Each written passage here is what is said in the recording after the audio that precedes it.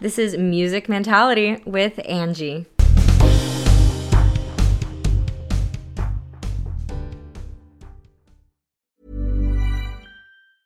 Ever catch yourself eating the same flavorless dinner 3 days in a row? Dreaming of something better? Well, HelloFresh is your guilt-free dream come true, baby. It's me, Keke Palmer. Let's wake up those taste buds with hot, juicy pecan-crusted chicken or garlic butter shrimp scampi. Hello Fresh. Stop dreaming of all the delicious possibilities and dig in at HelloFresh.com. Let's get this dinner party started. Here's a cool fact. A crocodile can't stick out its tongue. Another cool fact, you can get short-term health insurance for a month or just under a year in some states. United Healthcare short-term insurance plans are designed for people who are between jobs, coming off their parents' plan, or turning a side hustle into a full-time gig. Underwritten by Golden Rule Insurance Company, they offer flexible, budget-friendly coverage with access to a nationwide network of doctors and hospitals. Get more cool facts about United Healthcare short-term plans at uh1.com. Hey everyone, and welcome back. My name is Angie, and as promised, this episode continues our conversation with Kailee Morgue from last week. Except this time, we dive even deeper into the not-so-easy things to talk about.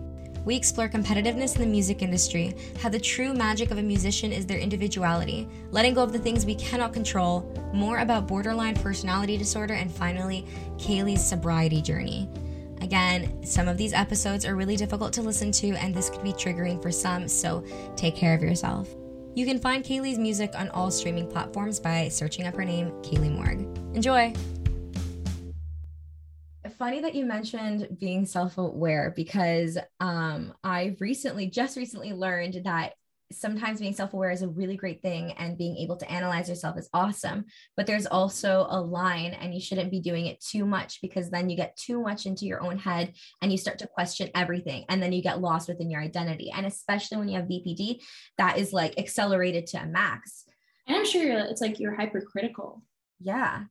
It's like you're so aware that you're like, I think you kind of start losing touch with like what is real and what like you think is happening because of like what you're like, oh well, this usually means this, or like I might be reacting to this because of this, or this is subconscious. Like I think I've definitely like struggled with feeling like certain emotions are always like bad. So I'm like, oh, like if I'm getting angry or I'm feeling like this, it's like I'm having an episode, or it's going to go this way, or I definitely like read into how I feel and start kind of like I was saying with the bipolar, where like I'll live into it sometimes, or like expect certain things, and then I just like I take it too seriously. Like I'm like, yeah, well, that's the thing, like being angry and being sad and being jealous, like, oh my God, we avoid those feelings so much because we just don't want to feel them. And then it's like embarrassing to admit that we feel them sometimes. Like I remember seeing my friend start really, really succeeding, and I instantly felt jealous, and I was so angry at myself for feeling jealous because all I wanted to do was feel happy. So I had to dissect, hey, like, why am I feeling jealous? Why aren't I being happy? And it turned out that there was a chain reaction, and all I saw was this, but it's because there was a lot more to it. So like being able to confront that person, be like that was probably one of the most difficult things for me, to be like, hey, I see you succeeding and I want to be happy for you, but I'm not. And can you teach me how to be happy for you right now? And can we like analyze why this is happening? Because I want to be your support system.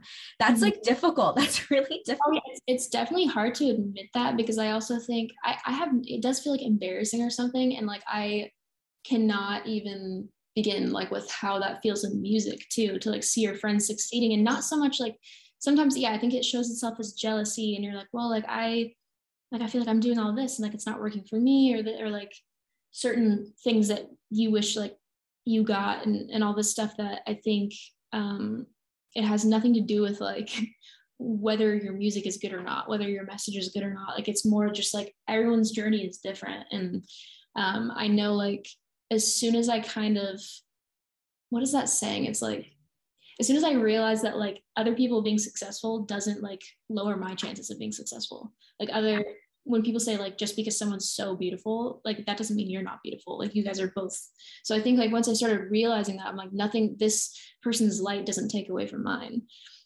I was really able to just like get through that, because I also think it's common to like befriend women that are very competitive, and I think it's like I don't think it's on purpose half the time. Like I think that we really just feel or kind of are put into a position with like social media and being in the public eye where you feel like you have to be the best at this thing, or you have to be the prettiest, or like we are put in a position to butt heads with each other because people compare us and people like build us up in a way that is always like, oh, well, you're the next this, or like when people say like stupid stuff like someone walked so this person could run, and like all the stuff that compares us, where it's like we're all our own people, like making music or doing any sort of art or any sort of job, and like it doesn't need to be compared. So I think it's a subconscious thing that bleeds into our friendships and our working relationships, where we feel like we have to be the best. And I've definitely had like friends that I remember like a couple of friends, and I'm like, why does it feel like we're competing with each other? Like literally. I hate that. And I know that's what I'm saying. Like I'm definitely guilty of like feeling envious and feeling like, because of my own journey, if I'm in a rough spot, that I can feel like, wow, like I don't get why that's not happening for me. And it makes me feel bitter. And I'm like, that person deserves that though. And even if they didn't, like, why is that for me to decide? Like, I don't even, I kind of stopped doing that. And even just aside from music, like in my friendships, I surround myself with people that like, just genuinely like want the best for me and like want to see me happy, and it doesn't take away from their light. That's why like I love hanging out with like I just have found so many people recently that like they just want the best for everybody genuinely. And it's like, that's as simple as that sounds, it is kind of hard to find sometimes, because I think other people are stuck in their bitterness, and it's a weird feeling to like confront, you know? And like, again, neutralizing that competitiveness is difficult. So a lot of people are like, oh, why are you so competitive and stuff? And mind you, I'm so guilty of that. Like I've been in friendships that are competitive, and I've gotten mad at them for trying to compete with me. And I'm like, this doesn't have to be competitive. Like, why are you making this competitive? But the thing is, that's all we see, when in reality, there's such a chain behind it. Like you said, like, you know, social media, jobs, looks, appearance, success, everything plays a factor into this. Especially I find as a woman, that can be really, really difficult, because everything is already very competitive. So you're right. It definitely does bleed into friendships and relationships without us even realizing, yet the competition is all we see, when there's so much more behind it.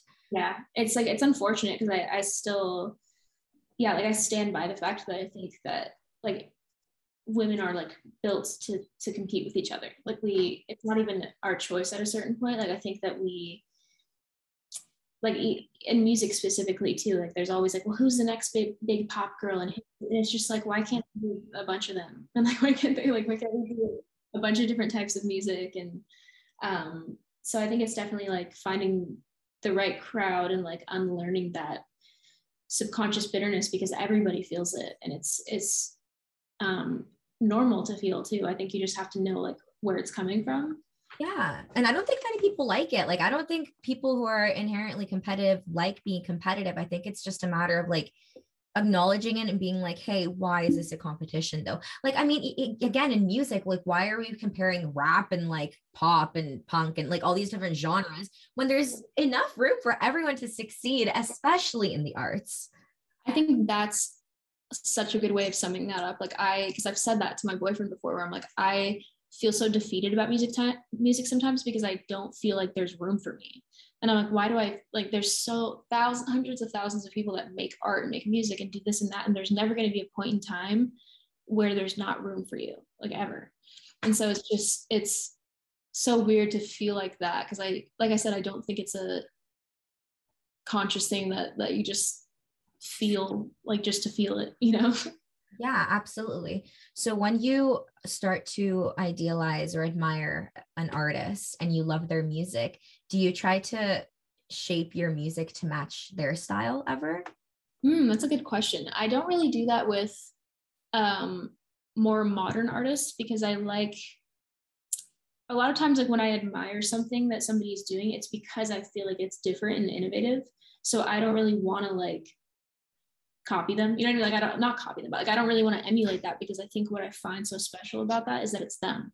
Like, that's what I think is so cool about like Billie Eilish, because I think since then everyone's like, who's the next Billie and who's this and that, but it's like that worked because of Billie. Like Billie's being herself. Yes. Like, the same with like Olivia Rodrigo, like all these people that get massive, it's because of who they are and like that the message that they've said. So if you're trying to be like the next like Olivia Rodrigo, Ariana Grande, it's like you can be inspired by them, but it has to come from you. Like you have to be yourself, because I think that's what like Olivia's whole album was about something she went through. And even if she was inspired by like X, Y, and Z, it has to be you. So that's why I think like I might take inspiration from like sonically, or I'm like, oh, I really like this song, like it'd be cool to make something like this. But I take more inspiration from older artists, because I think that I get so interested in like right now my whole thing is like the 90s and the 2000s, and I think I get so interested in dissecting why certain songs worked so well and why certain artists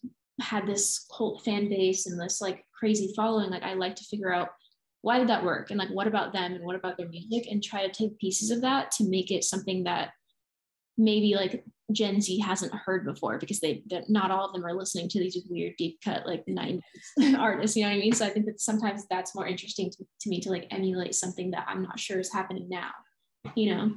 I think that's really beautiful, because I mean, you're bringing back the essence, but you're still making it your own. And it's a lot of inspiration that you gain from them rather than copying them, quote unquote copying. In terms of like being the next Billie, for example, or the next Olivia, first of all, that's so like hindering to your, like, imagine being like, oh, I want to be the next Billie. And it's like, well, you shouldn't do that to yourself. But on the flip side, I mean, imagine if everyone is like, who's going to be the next Kailee? And it's like, well, why am I already out? Like, why can someone replace me? Why can someone be me? Like, I'm so special. No one should be able to. There's like a few artists that's definitely happened to, like Billie, Lorde. I feel like it's like, who's going to be the next? It's like, they're still like, Lorde is in her 20s. Like Billie's freaking like, what is she, like 19 or 20? It's like that there's going to be how I view it is like, there's artists that are like post so-and-so. So like post Lorde to me is like certain type of artist. Post Billie is like Tate McRae, you know what I mean? So there's like certain artists that have more of a platform because somebody kind of carved this lane, you know what I mean? So like sometimes, like I feel like even ballad pop is so big because of like Driver's License. So sometimes those artists will open a door for those other artists, but I don't think that means like there's going to be a new them. Like it's just like, oh, there's like even Phoebe Bridgers is like the perfect example of that. Like there's so much like amazing singer-songwriter, like acoustic type of music that's coming out. Even like I feel like Taylor Swift was probably inspired by that when she did Folklore and Evermore. Is that one Evermore? Because I think artists open doors like that sometimes, where it's like a sound that might not have like charted on the radio is now because an artist was like, hey, like we don't have to do this, we can do this. But I don't think, we should ever take away from the artist and be like, who's going to be the new Phoebe? It's like, she just got like super famous like 2 years ago. You know what I mean? No, well, just generally too. It's like even older artists, like it's not like you're being them. Again, you're being inspired by them, but that artist, whether they're still famous or not, whether they're alive or not, they still carry so much like legend and legacy behind them, and like you shouldn't ever have to take that away from them to become something. That's like stomping on other people's head to be successful. That's just not what success is. Yeah, also like I feel like so many artists, if you ask them like sometimes like if you're inspired by something, it will really show, but I think half of what people listen to, like their music sounds nothing like that. Like if I do love Alanis. I love Liz Phair. I love, like, my favorite bands growing up were like Sublime and Red Hot Chili Peppers, but does my music sound like that? No, not even a little bit. You know what I mean? It's just like, I like the spirit of it. I like how like Alanis and Liz, like there was something about them that was so normal. Like they're just normal women, like going through their 20s and going through life, and like it's emulating the spirit, I think, is a lot of time what artists do. It's because I genuinely think if you ask most artists like what inspired this song, you'd be like, really? That song? Because Loser was inspired by a Pavement song. And I put that at my friend has like he runs my like Kailee Morgue updates fan account. I'm like, oh, can you do this for me? He does that for me. And he makes this fan-made playlist where people like send songs and mixed with songs that inspire that I personally took inspiration from, and none of the songs that I take inspiration from sound like anything like my music. Because sometimes it's not about that. Yeah, and it's really interesting that that happens. Like I mostly listen to punk and rock and stuff. I listen to all genres, but those are like my favorite too.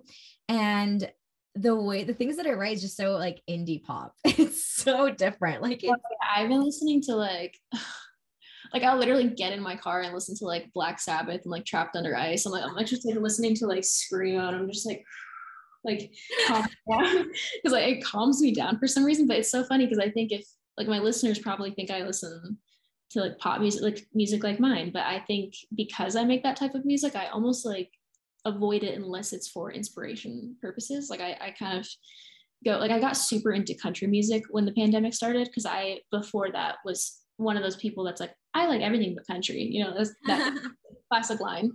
And I really dove into it and like just like I said, like I find it interesting to try to understand what people like about something, or if there's like a really big artist, like I'll go listen to all their music because I want to understand why certain things in pop culture are popular. So I got really into like country music just for shits and giggles, and it's like affected my writing because it's so clever, it's so witty, so you can pull inspiration from shit that has nothing to do with like what you do. so I want to like do a little exercise where you put yourself out of your own shoes and you dissect your own music. So what do you find most inspiring about your own music?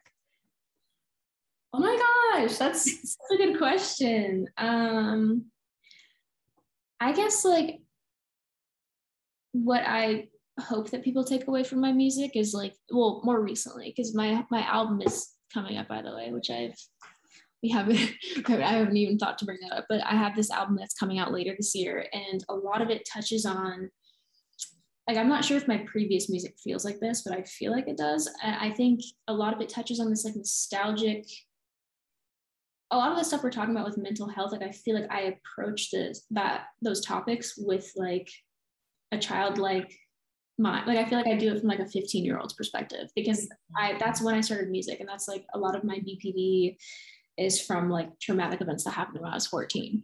So a lot of it's like it kind of I've said like it's like healing my inner teenager. And so I think that it's so I write my notes beforehand. The second thing I wrote was inner teen / inner child. Yes, literally. So that's why I think I hope people take away from it is kind of that like that feeling of just when you were a teenager and like the types of music you were into and the things that like made you feel good. Like I remember dancing around to Taylor Swift and Miley Cyrus when I was younger, just like loving it. And it wasn't always happy and it wasn't always sad, but it was just like, it felt so good. And almost like Hilary Duff, Lindsay Lohan, like that type of stuff is what I've been super into. And I want people to be able to take away like the songs I write are never really about like, sometimes they're about stories and like random shit, but they're also just about like mundane things, because sometimes that's what you're thinking about, and that's what your life looks like at that time. And I think like just to hear somebody talk about normal life and like how shitty it is being in between like that phase after coming of age when you're like in your early 20s and you're like, all right, like what's going on now? Like, you know, so I think it's such a specific weird feeling in young adulthood to be like lost and feel like you're 15 again. Oh yeah. And that's kind of what I want people to like resonate with, and like being nice to that version of themselves, because I've definitely like had to learn that.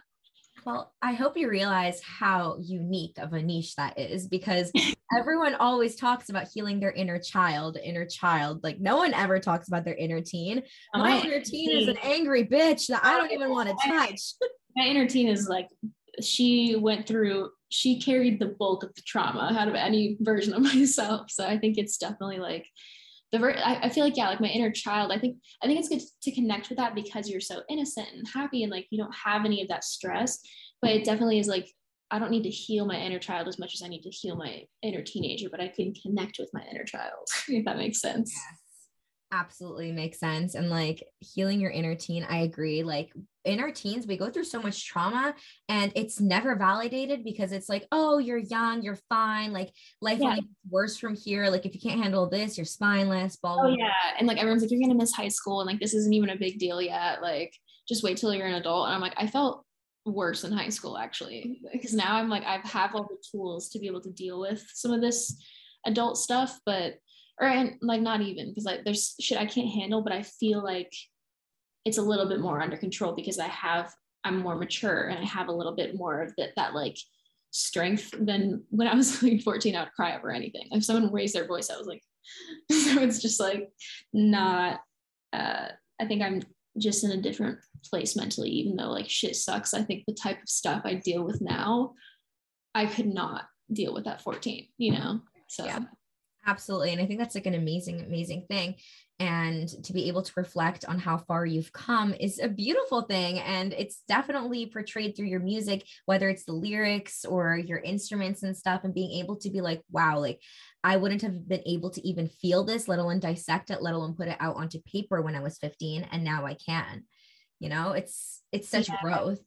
Yeah, it's definitely weird. I think it just like sometimes I through all the like the self-hatred and all that stuff, like sometimes I also have the sudden realization that like 8-year-old me would be so happy that I'm me. You know what I mean? Like 8-year-old me would be like, oh my God, you get to sing and like you have boobs and like you have cute hair. Priorities.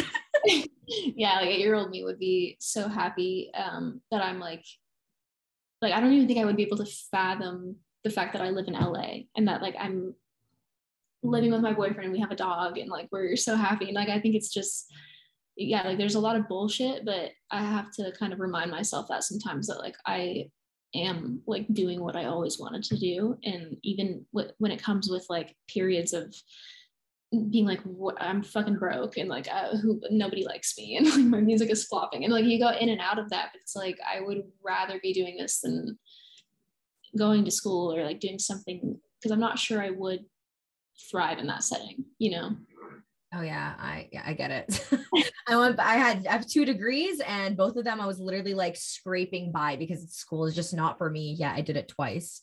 So it's just that's such a cool thing though, to like, because my sister also she's a nurse right now and she just finished nursing school and she's like working in hospitals now, but she was like she dropped out, like got terrible grades, like so unmotivated. And I think it's probably so rewarding to like know how hard it was and that you didn't want to fucking do it. And you're like, cool, I did it. Like that weight and that like proving to yourself that you can get through that is probably so rewarding. It is. It's very rewarding. That being said, I do stand by the fact that school is not for everyone and it's okay because there are better things on the horizon for you. If it's not like better things for you, I mean, not better things in general, because the fact is that there's not one thing that's better than the other. It's just like artists, not one artist is better than another necessarily. Like there's no competition here. It's just what's best for you. And that's really difficult to understand. I also think that like the traditional, like you get married, have kids, you go to college, like all this, that way of thinking, I feel like is starting to become outdated because there's just so much to do, like so many things that you can be. And like I think I'm definitely going to teach my kid, if I ever have kids, I'll like teach my kids that like you don't have to go to college to do what you love and like make money and be successful. Like it's definitely times are changing. So yeah. So it's, you know, we're talking about doing what you love. And I remember going through a phase in my life when I was so depressed that there's just nothing that I loved. And that was so scary for me because I was like, who am I supposed to be if I'm not passionate about anything and I don't love anything? So that was like a part of my inner teen, like my teenage years. But how do you cope with that when you just don't really love anything? So what do you do? I don't think I've ever been in a position where I didn't love music. So like, I think that that's part of the answer. Like I've always loved music. I started writing songs when I was 8. I recorded my first song when I was 12 in my aunt's closet. Like I have always loved music. Like I remember until I was 14, I was like, I'm going to be a singer. Like, what do you mean? That's what I'm going to do. And then like, I got to that age and was like, oh shit, like I have to figure that out. Like you can't just decide that and be that. At that time is when I kind of started being like, what am I going to do if I don't do music? And I felt like that. Like I was like, I love this thing, but the chances of it working out are very low. I'm probably not going to make money. My GPA was fucking 2.3. I was like, which is so funny because I was terrible in school. I was terrible in English, which is so funny because I'm like, I can write, but I was really good at math and terrible in English. And I was just like, what do I do? And I thought that I still think to this day, like, even if I end up having to go back to school, or I like want to do something else, or I had to not be an artist, I probably would do something that feels similar, like helping people or expressing myself. Like my dad, like I said, he was a painter for, I don't even know, like 45 years. And he dealt with some substance abuse. And then he got clean and went to rehab and then became a therapist. And now it's like, he's like probably late 50s. And it's like, I'm like glad he figured that out and found that thing. And like, he's just so in his element. Like, it's so like, he's gained weight, and like he has a little beard, like he's so cute. He has like little glasses. He's just a cute little therapist. But yeah, I think sometimes you don't know like what you love, and you definitely stumble into it. But I think it's like the core of like why you love the things that you do love, which is like music. I think it's expressive and it's helps people. So that's why I was like, okay, well, if I don't do music, like I probably would look into like being a therapist, or like I love psychology too, which is why I was like, I maybe would do that, or like maybe be a teacher or like something like that. I think it's like figuring out the core of why you love certain things. But with creativity, I think that there's always room to try, like with being an artist. And that's kind of what I did. Like when I graduated high school, I was 17 and I like talked to my mom and I was like, can I just take 1 year off between like graduating and going to college, so that I can just try to figure music out. And that's when I got signed. But I think it's like really just going for it and not being like, well, like maybe this will work out, I don't want it. Because I think some people protect themselves by being like, okay, if it doesn't happen, I don't care, I'm not really trying that hard. But I really like went for it and just put my art out there until people listened. And like even through my dad not liking it, and like my certain family members being like, oh, that's cute, you like, you know what I mean? So it's definitely just believing in yourself too, because the more that like you have that self-talk and stuff, like it manifests itself. Like if you're sitting there being like, well, this probably won't work out, and this, like, it's more likely that it won't, because you have to like have this headspace of like, what do I love and how do I make that work?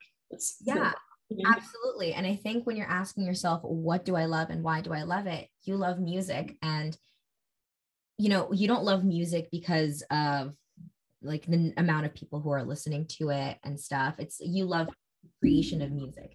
You love putting it out there. You love people with it. And I think that when we are consumed with superficial markers of success, which again is honestly a lot of the time a trauma response or a defense mechanism, but to acknowledge that is really important, because then you're able to unlock the door as to what you actually love. So for example, artists who are in music, who do music because they love the fame and they love the numbers and they love, you know, the validation, that's what we all need. Validation. I get it. You know, that's what you need, but that's not what you love. And if that's the part you care about, like you're going to be severely disappointed, because it's like, it's so much more than just like getting Instagram followers and like, well, I'm going to tour and do this. And it's like such a building process, and only somebody that's passionate about this can do it for that long. Cause it's like, oh yeah, you have to ride through it, because it's one of the most inconsistent, anything creative is almost always one of the most inconsistent jobs you can have. So there's like times where you're good and you're like, wow, everything's going great. Like when I signed to Republic, I was like, I got this deal and blah, blah, blah. Like I'm going to tour and I'm going to do all this shit. And then like a year later, I was like, what is happening? What is going on? Like I shaved my head. I was like, I'm having a mental breakdown, and like my music is flopping. And then a year later, I was like, I got dropped. And then a year later now, I'm like, oh, cool. Like I am back up to the same amount of monthly listeners I had 4 years ago. And like I'm doing, hopefully it's like a little like revival, and like I'm writing it out, because I was so close. I was so close to like quitting music last year. Oh, wow. And like I was just like, whatever, I'm just gonna go to school. Like I'm not gonna like, because I think a huge part of me was like, I would rather just know if I'm gonna fail or not, so I can stop trying. Because like if it's not gonna work, I'd rather just get ahead of it. And then now, like my boyfriend, he was like, Kailee, like I will pay rent for you. He's like, I'll do everything for you. Like it's just for you to keep trying. He's like, I don't want you to stop making music. Like it's not done. Like I don't want you to. And it's so funny because now we're like switched around where I'm doing really well and he's like, I don't know what to do. And like that's just kind of how this business is. Like there's never a point in time where you're like, I did it. Cool. You know what I mean? Like even artists that have fucking mansions and like are making millions of dollars, like they still feel like, wow, like they want to put music out and have it be heard at a certain level. Like there's always another level to be on. Like everyone's always feeling Yeah. like. And again, it's like if you're consumed with like your big house and the amount of viewers you're getting, again, we all need validation. And when we don't get that as young kids, we tend to overcompensate and we seek quick fixes. Like I need everyone to love me and stuff. And that can be very hindering to your own self-growth. And again, when you don't get it, you have to keep trying again. That's when you end up stopping because, you know, you're focusing too much on the numbers rather than what you love.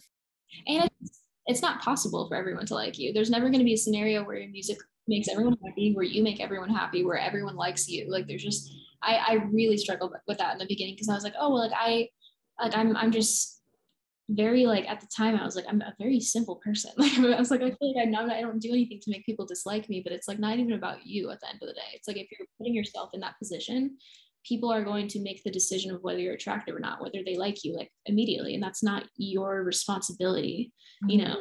Yeah. So hatred is a reflection. Like there's no reason for people to hate you, especially people who don't know you.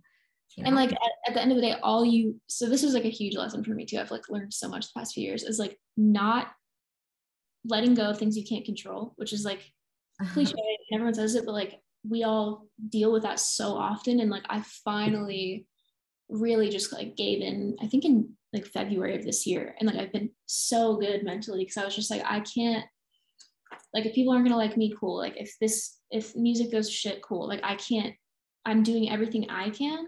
And that's if it doesn't work out, then it wasn't meant to. But like as long as I'm giving everything my all and I'm trying, like if I can't control A, B, and C, then like that's not for me to try to analyze and be like, well, what can I do in this and that? Because it's like you can't. Some things you can't do anything about it. And like you have to just like, if you're putting yourself in the position to be judged, you will be. But it's not up to you whether they like you or not. You just put the version of you out there that feels like the most authentic to you.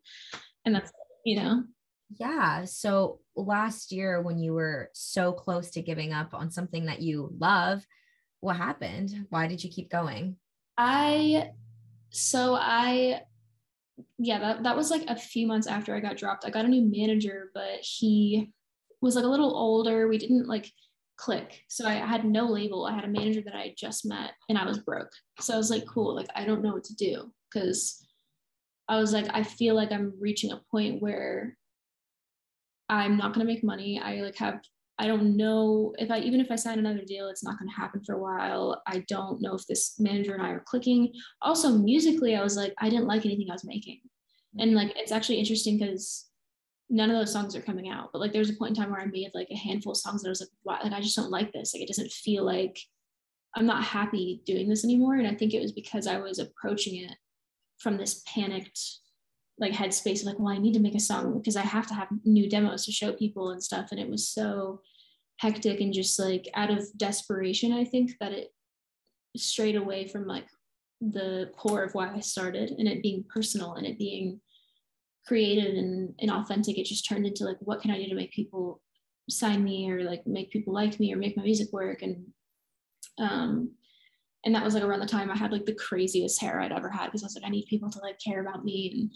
And then I basically almost gave up. And then shit just kind of started like picking up again. And I think I realized what I was just saying, that like the music wasn't clicking because I was like, what is not, like, why don't I like any of this? And then I went in with this producer that I actually made my biggest song is Siren, and I made that song with him. And like, he was so open to just like, whatever you want to say. And like, I started, instead of going into a session and being like, okay, like what's going to be catchy and what's going to be, I started writing songs like on guitar, like in my living room with my boyfriend. And then I would take them into the sessions.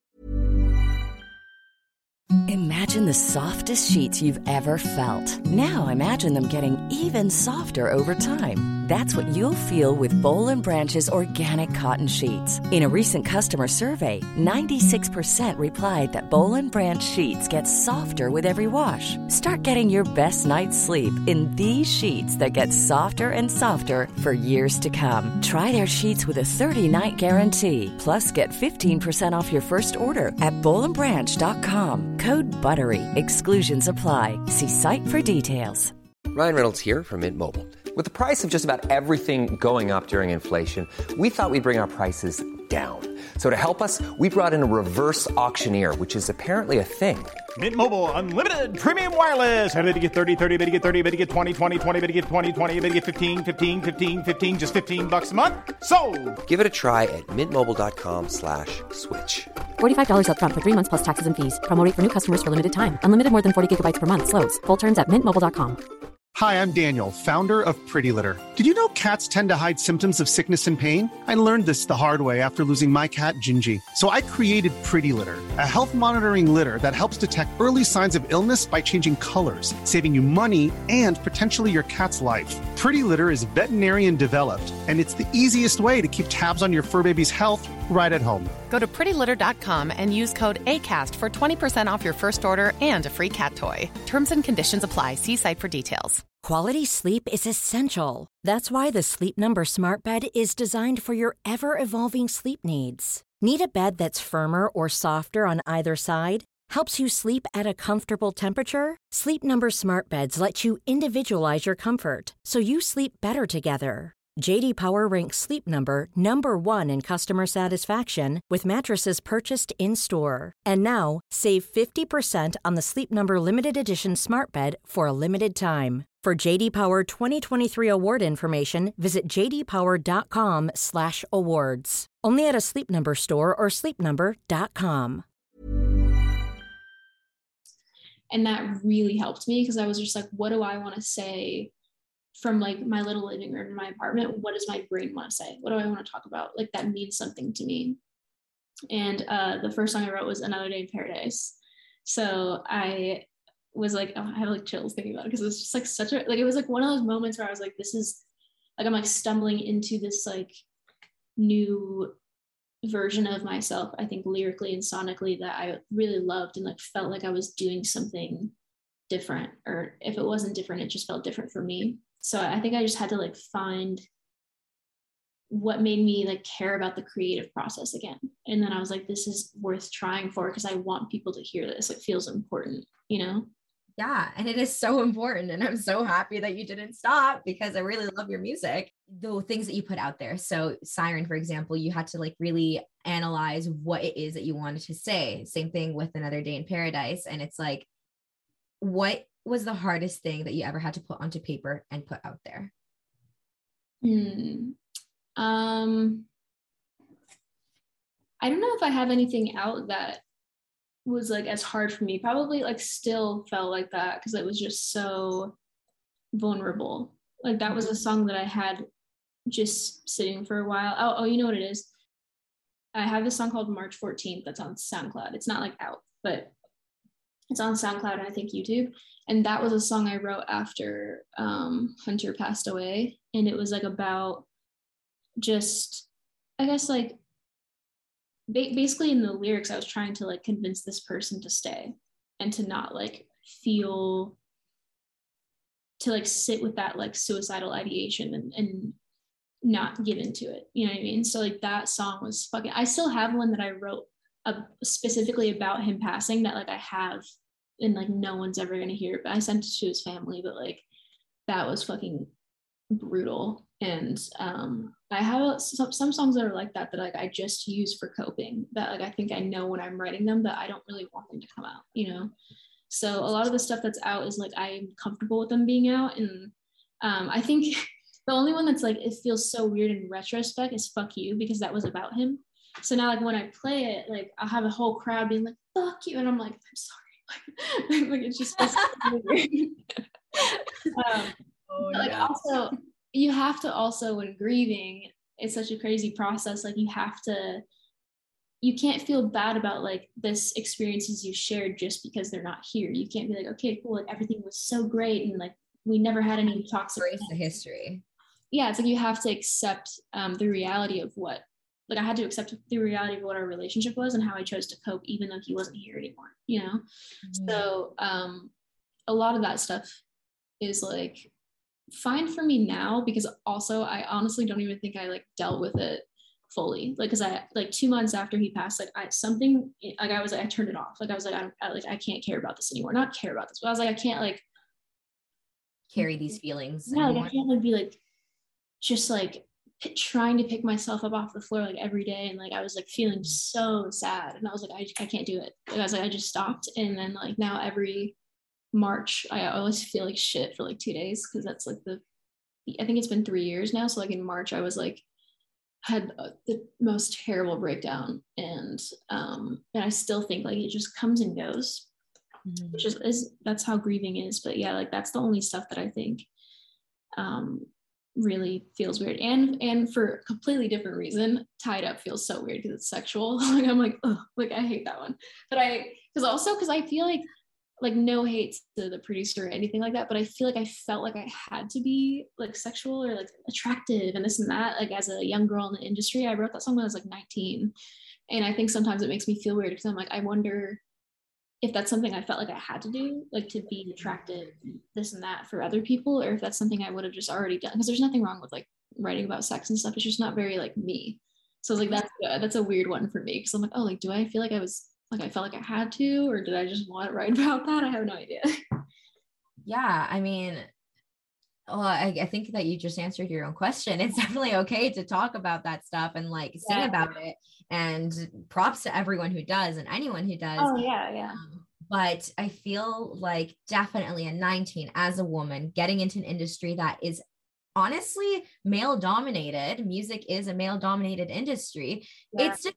So yeah, we do find ways to like overcompensate with like what we have. And I hate that, because it's not on you. It's the standards that society has put out there, and it's the competition again. And it's like needing to find a way to get on that ladder without stepping on other people's heads. And then you end up losing your sense of self. And it's a complicated mess because there's just so much competition. Yeah, it's definitely weird. I feel like that was like a whole other issue I had in the beginning of being an artist, of just like not, you can even see that because I like archived almost all my posts, but I have a lot of them like when I go through and I can see all the ones that like aren't public, like you can see a shift in my persona of like what I thought I had to be and who I am. And that's why more recently, like I feel like the way I post is pretty different. I don't really like posting like selfies that often, or like I don't really post like in more like revealing outfits. And that's not because I don't think that's okay. I just like, I am so like casual and almost like I just don't like doing that stuff for me personally. So I like stopped feeling like I had to do that. And like that doesn't, I guess it just like it just kind of changed, and I feel like I'm like, I don't have to do this and this like for people to care. But like I fucking love when other people do. Like my best friend, like I said, like I'll literally comment on all of her shit. I'm like, you're so hot. But I was like, I just don't like doing it for me, because like I feel weird when people see me or like in a certain way. I'm like, oh my God, like this feels so weird. Or like I was like buying underwear the other day, and I was like, oh my God, everyone's like thinking about me in this underwear right now. Like, so I get so weird sometimes, and I'm just like, oh, like I can't control like how I'm being perceived, and like people are so weird. I don't know. So yeah, I've definitely like, I have a habit of just suddenly being like, I'm gonna wear sweatpants and a hoodie for 5 days straight. Just like I don't want anyone to perceive me. I get that. And again, that goes back to being a woman. It is one of the struggles. Absolutely. So, I mean, it really sounds like you've developed who you are, and you found at least a sense of who you are. And that's something really relatable. Like for the longest time, I had blonde hair and like no bangs, and I was dressing exactly like everyone else because I was just so desperate to fit in. And now I'm like, oh my God, like I don't actually care. And like, I love this hair on you though. I love it. Thank you. But if you can describe yourself in 3 words then, and describe yourself in 3 words now, what would those 6 words be? When I was 19, definitely naive. And I think I was naive. I was very loving. Like I was very, Like, it's not one word, but like I had my heart on my sleeve all the time. Like I was just like, that falls hand in hand, like being loving and naive. Yeah. Like I was so open to like, I kind of just expected people to like treat me the way I treated them. And I was like, that's not how the world works. So like I have to, but I think I was naive, loving, but I also was like I wish there was a better word for this. Because I feel like I'm like ambitious, but I almost mean like hungry. Like I was like so determined. Like I was like, I had this hunger for like creativity and music in this way that I think as you get older, you get a little jaded to the industry. So you're like, oh, this is like so cool, but it is kind of sucks sometimes. But like I was in that like beginning phase of like, my life is so fun. And like, I have so many friends and like music is a dream. And so I was definitely like ambitious in a way that was like, I would just grab everything I want. And I was like, I want this. Like if I want to be this type of person, I will be. If I want to like do this. So I was very much like hungry. Yeah, hungry. And like I think I don't regret that though, because that's how I got my deal. Just like writing songs every day, posting them on Twitter, even if it got 20 likes. Like I was like, I'm going to keep trying and trying and trying. And I think now I would say I'm balanced or grounded, because I think I'm very, just like grounded in who I am. And so I'd say I'm grounded.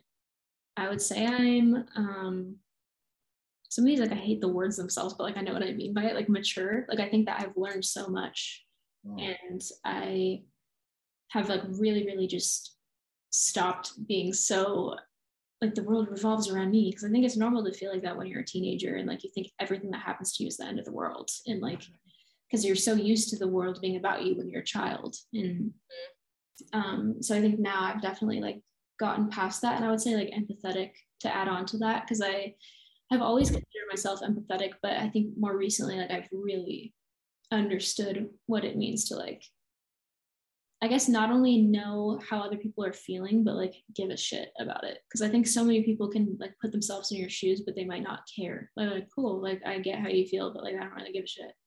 So I think I have really gotten better at just like being aware of how the things I do affect other people, because I kind of struggled with that in high school. And like, it was hard for me to keep friends, especially because I come from a big family. I have like 8 siblings and stuff. So I think having like a built-in friend group, you know what I mean? Like I didn't need friends. I didn't need any of that. So I think it made me feel kind of like I didn't know people's value in my life until like I had kind of gone through a few different friends and was like, wow, like I need to start making an effort and like caring about people in that way, that I want them to care about me, and that I care about my sisters. And so I started like practicing my empathy and also like my affection and like how I like validate other people. Because I think a lot of times that's something that we all should practice, and it seems like everyone knows this, but to just like tell somebody what they mean to you is very important. And like I've gotten a lot better at keeping in touch with people and like just saying like, hey, like I just literally, even with Ricky, I'll be like, I see you every day, but like I love you. And like I'm very like make a point to, and my mom too, like my mom's dad, my grandpa, he passed away like a year ago. And because of that, like I've seen her go through so much, and like I now regularly like just feel like telling her like you're like, I think you're so strong, and like I'm so glad you're my mom, and like just this and that. Because I think you forget sometimes that like you should, not only that you feel that, you should say that, but that sometimes like people need that. And my mom is definitely one of those people that's kind of soft and sensitive. So like I like to kind of reassure her sometimes. That's so beautiful. I definitely would love to also add on to the fact that you are so resilient. I mean, you've hit so many like walls and you kept going, and like through all this difficulty, and resilience is a really, really difficult thing to embody and apply to your work, especially when things are going wrong, and especially when things are going wrong for so long and you feel like they're out of your control. I mean, like losing a sense of control is kind of what triggered me to kind of like relapse on my eating disorder and stuff. And I feel like knowing that you can't control everything and being okay with yourself and loving yourself through every stage and trusting the process is a difficult thing. So like, I commend you for your resilience. Yeah, it definitely wasn't always like that. Like there's a lot of shit that I was like, I don't know if I can like survive this or like deal with it. And I definitely like my eating disorder habits too, like also started from control. And like in the beginning, it was very much like, yeah, controlling what I eat, what the cow, like all that stuff. Because I was just like, I don't feel like I have that anywhere else. And like, I needed that so badly. And that became something, yeah, as I got older, like, I also think it's something that like just naturally happens. Because I think the more that you get through things that you thought you wouldn't survive, or you thought like, yeah, it's gonna just like rip you apart, you're like, okay, cool, like I did that, I can do this, you know what I mean? Because there's certain like big events in my life that I'm like, if I can do that, I can deal with this, you know. Oh, yeah. And it's important to know that. And also to like, the more life that you live, and like the older you get, I think you just there's certain feelings and things that you think are never going to change. And like I remember with certain boys being like, I'm never going to love anyone, like I love you, you know. And then 2 years later you're like I don't even remember like my first boyfriend's name for real. Like I was like thinking about the other day, and I was like, what is his last name? Like, what? And yeah, so it's just so funny because there's certain things that you think like are gonna just ruin you and like sit with you for the rest of your life, and then like that's something that you can only learn from time and just like seeing everything you've been through, you know. Absolutely. I was just gonna say, I'm so excited that we got to do this. Like, it's making me very fulfilled to like to share this. So, oh my God, I'm like loving hearing your story. But you mentioned sobriety earlier, and since we're talking about resilience, I would love to talk more about what prompted you to choose to be sober and what happened there. I don't think I fully touched on this ever like publicly, because I've said that I was sober, and like I kind of vaguely talk about it.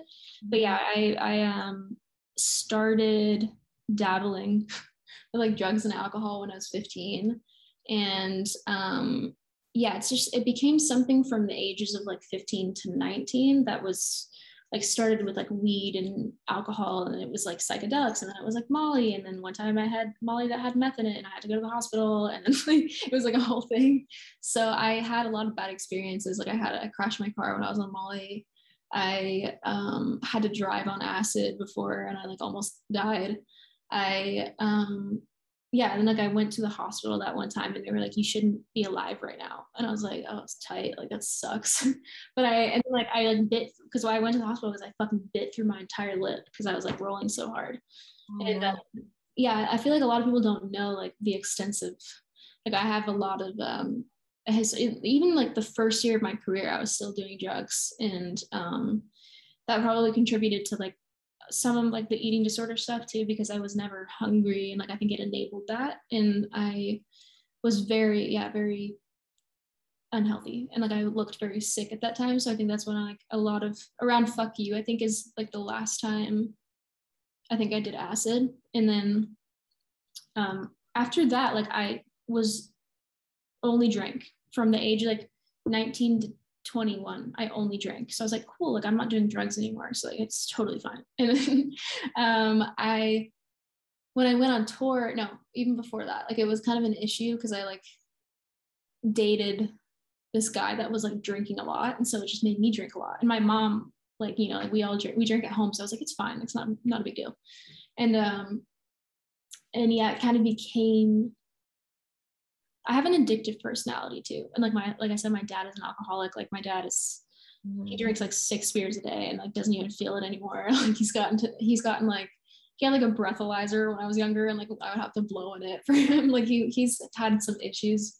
And so I already knew I had like an addictive personality. But then when I went on tour, I started dating somebody too that was like total alcoholic. So it even more like just kind of set me off the rails. And then when I found out that my ex died, I like fucking drank myself to shit all the time. Like the night that I think the day after I found out, like I blacked out. I woke up in my partner's bed, and I like my clothes were like half off and my lip was bleeding. And like I was like, what the fuck? And I had like bruises, and I was like, what the fuck did I do? And like I remember that previous night, like I was like so fucked up that I was just like, whatever, like let's get coke and let's do this and that. And then I luckily, I think I like went upstairs and like passed out before we got it. But like I was just so deep into like just trying not to be anywhere, like just being like, I don't want to remember this. I don't want to feel this. Distracting yourself.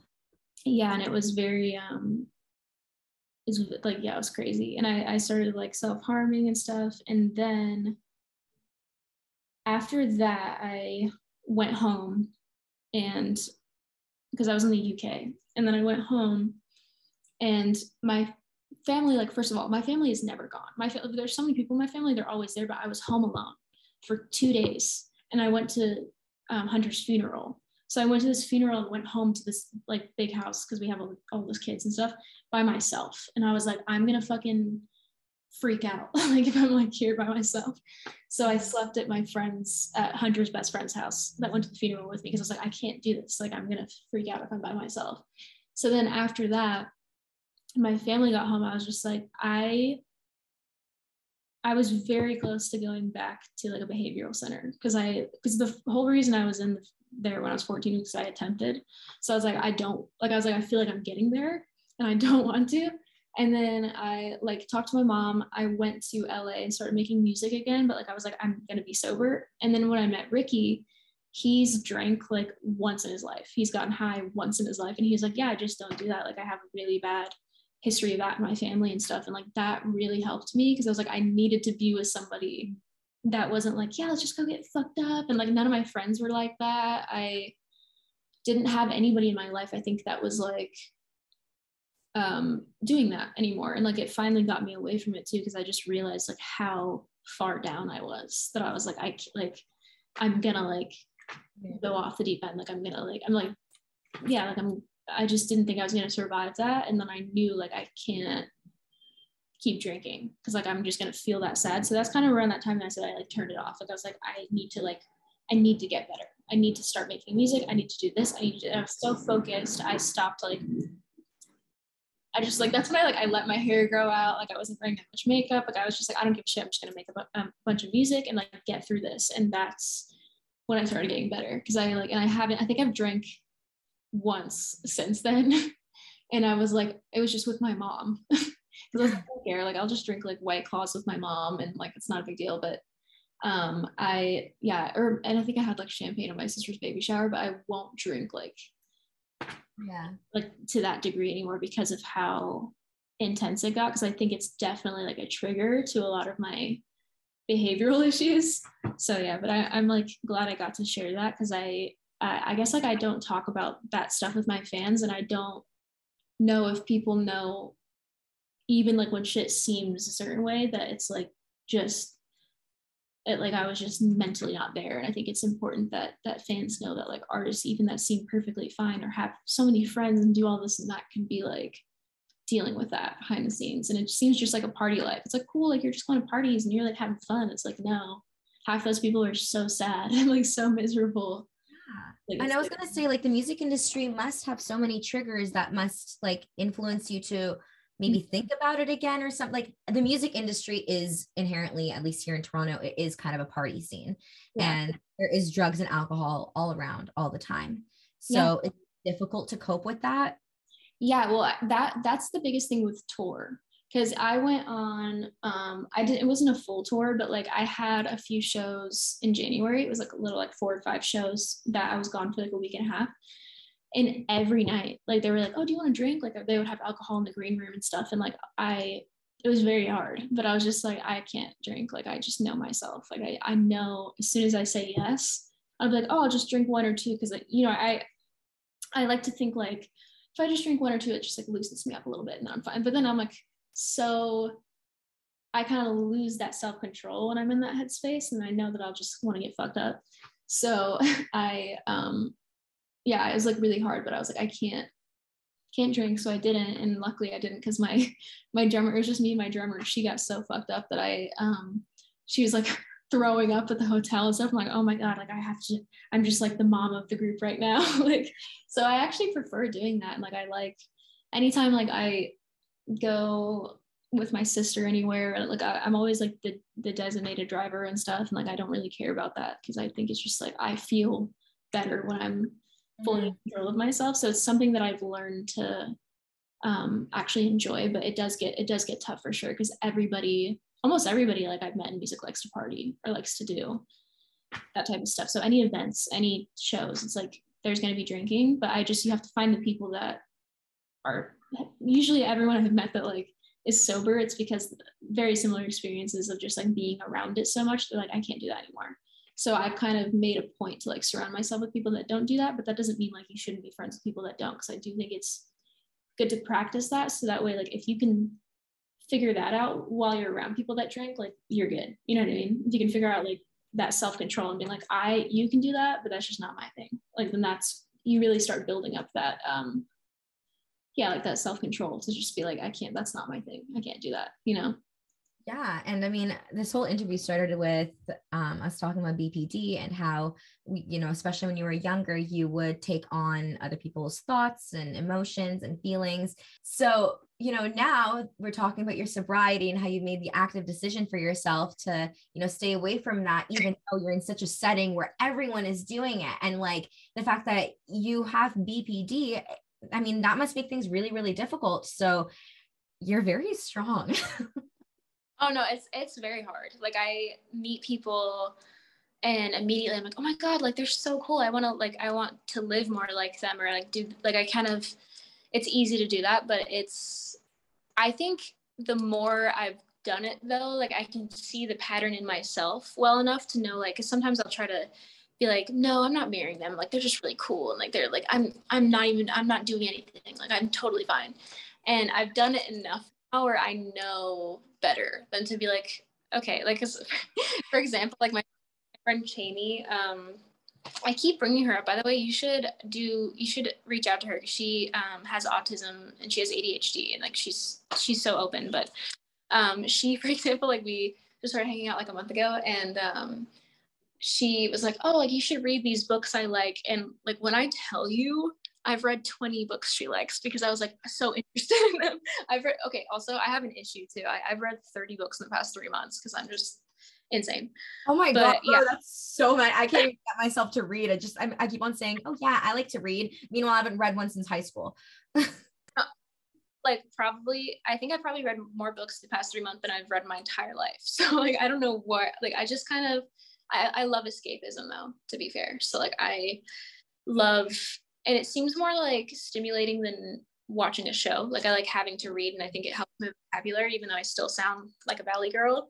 But I just enjoy it. But I noticed for sure that when she was like, oh, you should check out these types of books, I was like, I'm going kind of hard with these book recommendations. I'm kind of like reading everything that she tells, and like, just like, she'll tell me a book and I'll be sitting next to her, I'll be like, I just ordered it. And like, I get very interested in what people are interested in. And like, that's how I was with Ricky at first too, because he is like super into collecting horror memorabilia. So he has box sets and like horror collectibles and stuff, and he's into all like the classics. Like when we first started dating, I was kind of into that stuff. So I was like, oh, I want to collect some box sets and things that I like. So I kind of pick up from people and like and maybe that comes more from a place of like, it makes them so happy that like I just want to understand it, and like I want to get into it too. So like when he gets super into something, like recently he was into like he's been super into the Beatles, which luckily like that's my dad's favorite band, but like I kind of dive into whatever he's into like with him. So we'll watch like we watched that Beatles documentary, or going to, and like we'll watch YouTube videos and interviews and all these. I'm like, I want to see it too. Like I want to dive into every thing you're interested in. So like that WWE, Rob Zombie, like I'll just be like, sure, I want to know like what is this about? Like I've never. Awesome though. That's one of the great faces of BPD. So like, I'm a strong believer in that. Of course, like these mental struggles are really, really difficult to cope with, but each one of these mental struggles do bring such skills for you. Like your skills to empathize are probably off the charts. Like your ability to be able to be open-minded and like dive into something that, you know, others might not necessarily be interested in is amazing. I guess sometimes it's only harmful if like what they're into is not, like if I mirror things about them that like aren't beneficial. So like that's kind of also how I started getting into drugs, because like my ex-boyfriend was He took like a lot of pills and stuff like that. So like I started taking pills and stuff in high school because I was like, I want to understand why you love this so much. I want to understand like why you can't stop. So like I was trying to empathize by like also doing that, and that was an issue. Or like one of my like ex best friends, she very much like whenever we would hang out, like she wouldn't want to talk about anything besides like people and like gossip and stuff. And because I was mirroring her, like I found myself just like gossiping and talking shit, and I was like, I don't do that, like that's not me at all. And like Ricky noticed that too. He's like, oh, like I feel like you're like talking a little differently, because sometimes I'll mirror things in people that I don't think are like healthy, or like they're not so good. So sometimes it's like, oh, I'm so interested in this thing and this is so fun and we get to bond over this. But sometimes it's like I can mirror people that have like manipulative tendencies, or like if sometimes I've mirrored people where it doesn't go well because they start seeing themselves in me. And I'm like, if you don't like me acting this way, like I'm just mirroring you. That's a plot twist. That's a reflection of you. Like I all you, dude. So it's like mirroring, but also like matching someone's energy in a way, but it's to a very literal degree.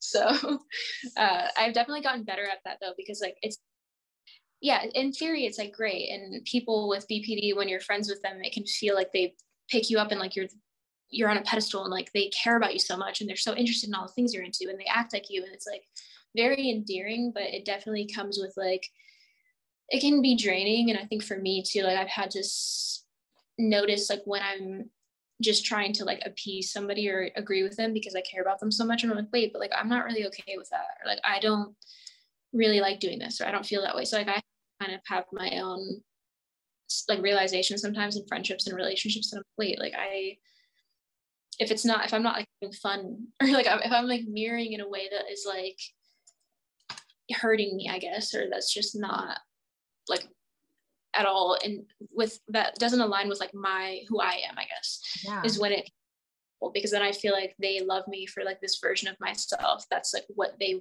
want to see in me, but isn't me, you know, like, so it can be kind of, well, there's just so much beauty in individuality as well. So I mean, I can see the struggle, and I could see how difficult it is and how energy consuming it is and draining. So definitely, I'm sorry, despite the empathy, there's definitely a huge struggle there. I would love to like point you in the direction of people, artists I know that like would really love talking about this stuff too, because I think it's such a great idea, and it's like it's like a therapy session. It's awesome. Thank you so much for like, because you reached out to me, right? Yeah, I did. I was like, oh my God, that's so cool. And I like told my manager I wanted to do it. And I just think that like more people need to do interviews with artists that like are about music, but about them.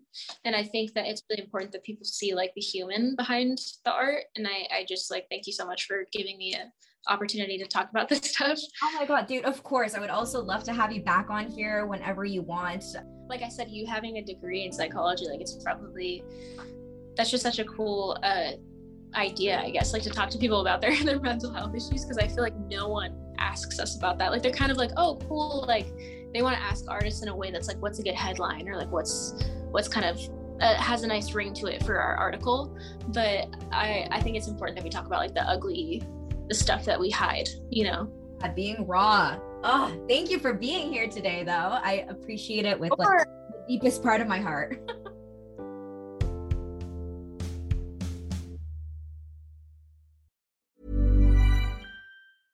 Imagine the softest sheets you've ever felt. Now imagine them getting even softer over time. That's what you'll feel with Boll & Branch's organic cotton sheets. In a recent customer survey, 96% replied that Boll & Branch sheets get softer with every wash. Start getting your best night's sleep in these sheets that get softer and softer for years to come. Try their sheets with a 30-night guarantee. Plus, get 15% off your first order at bollandbranch.com. Code BUTTERY. Exclusions apply. See site for details.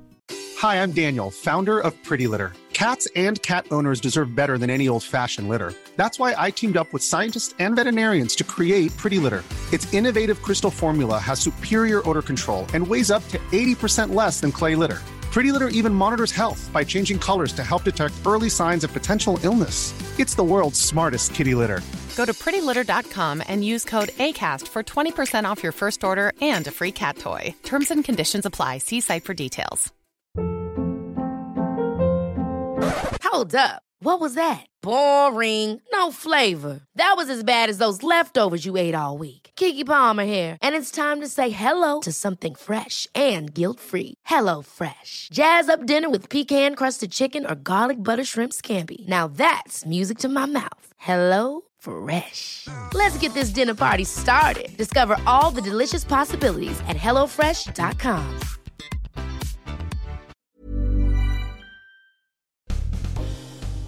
Thank you so much for listening to this episode. And if you're an artist and you've got a story to share with a passion for music, please do reach out. Whether you're just starting out or you've been in the music industry for years, I would love to hear your story.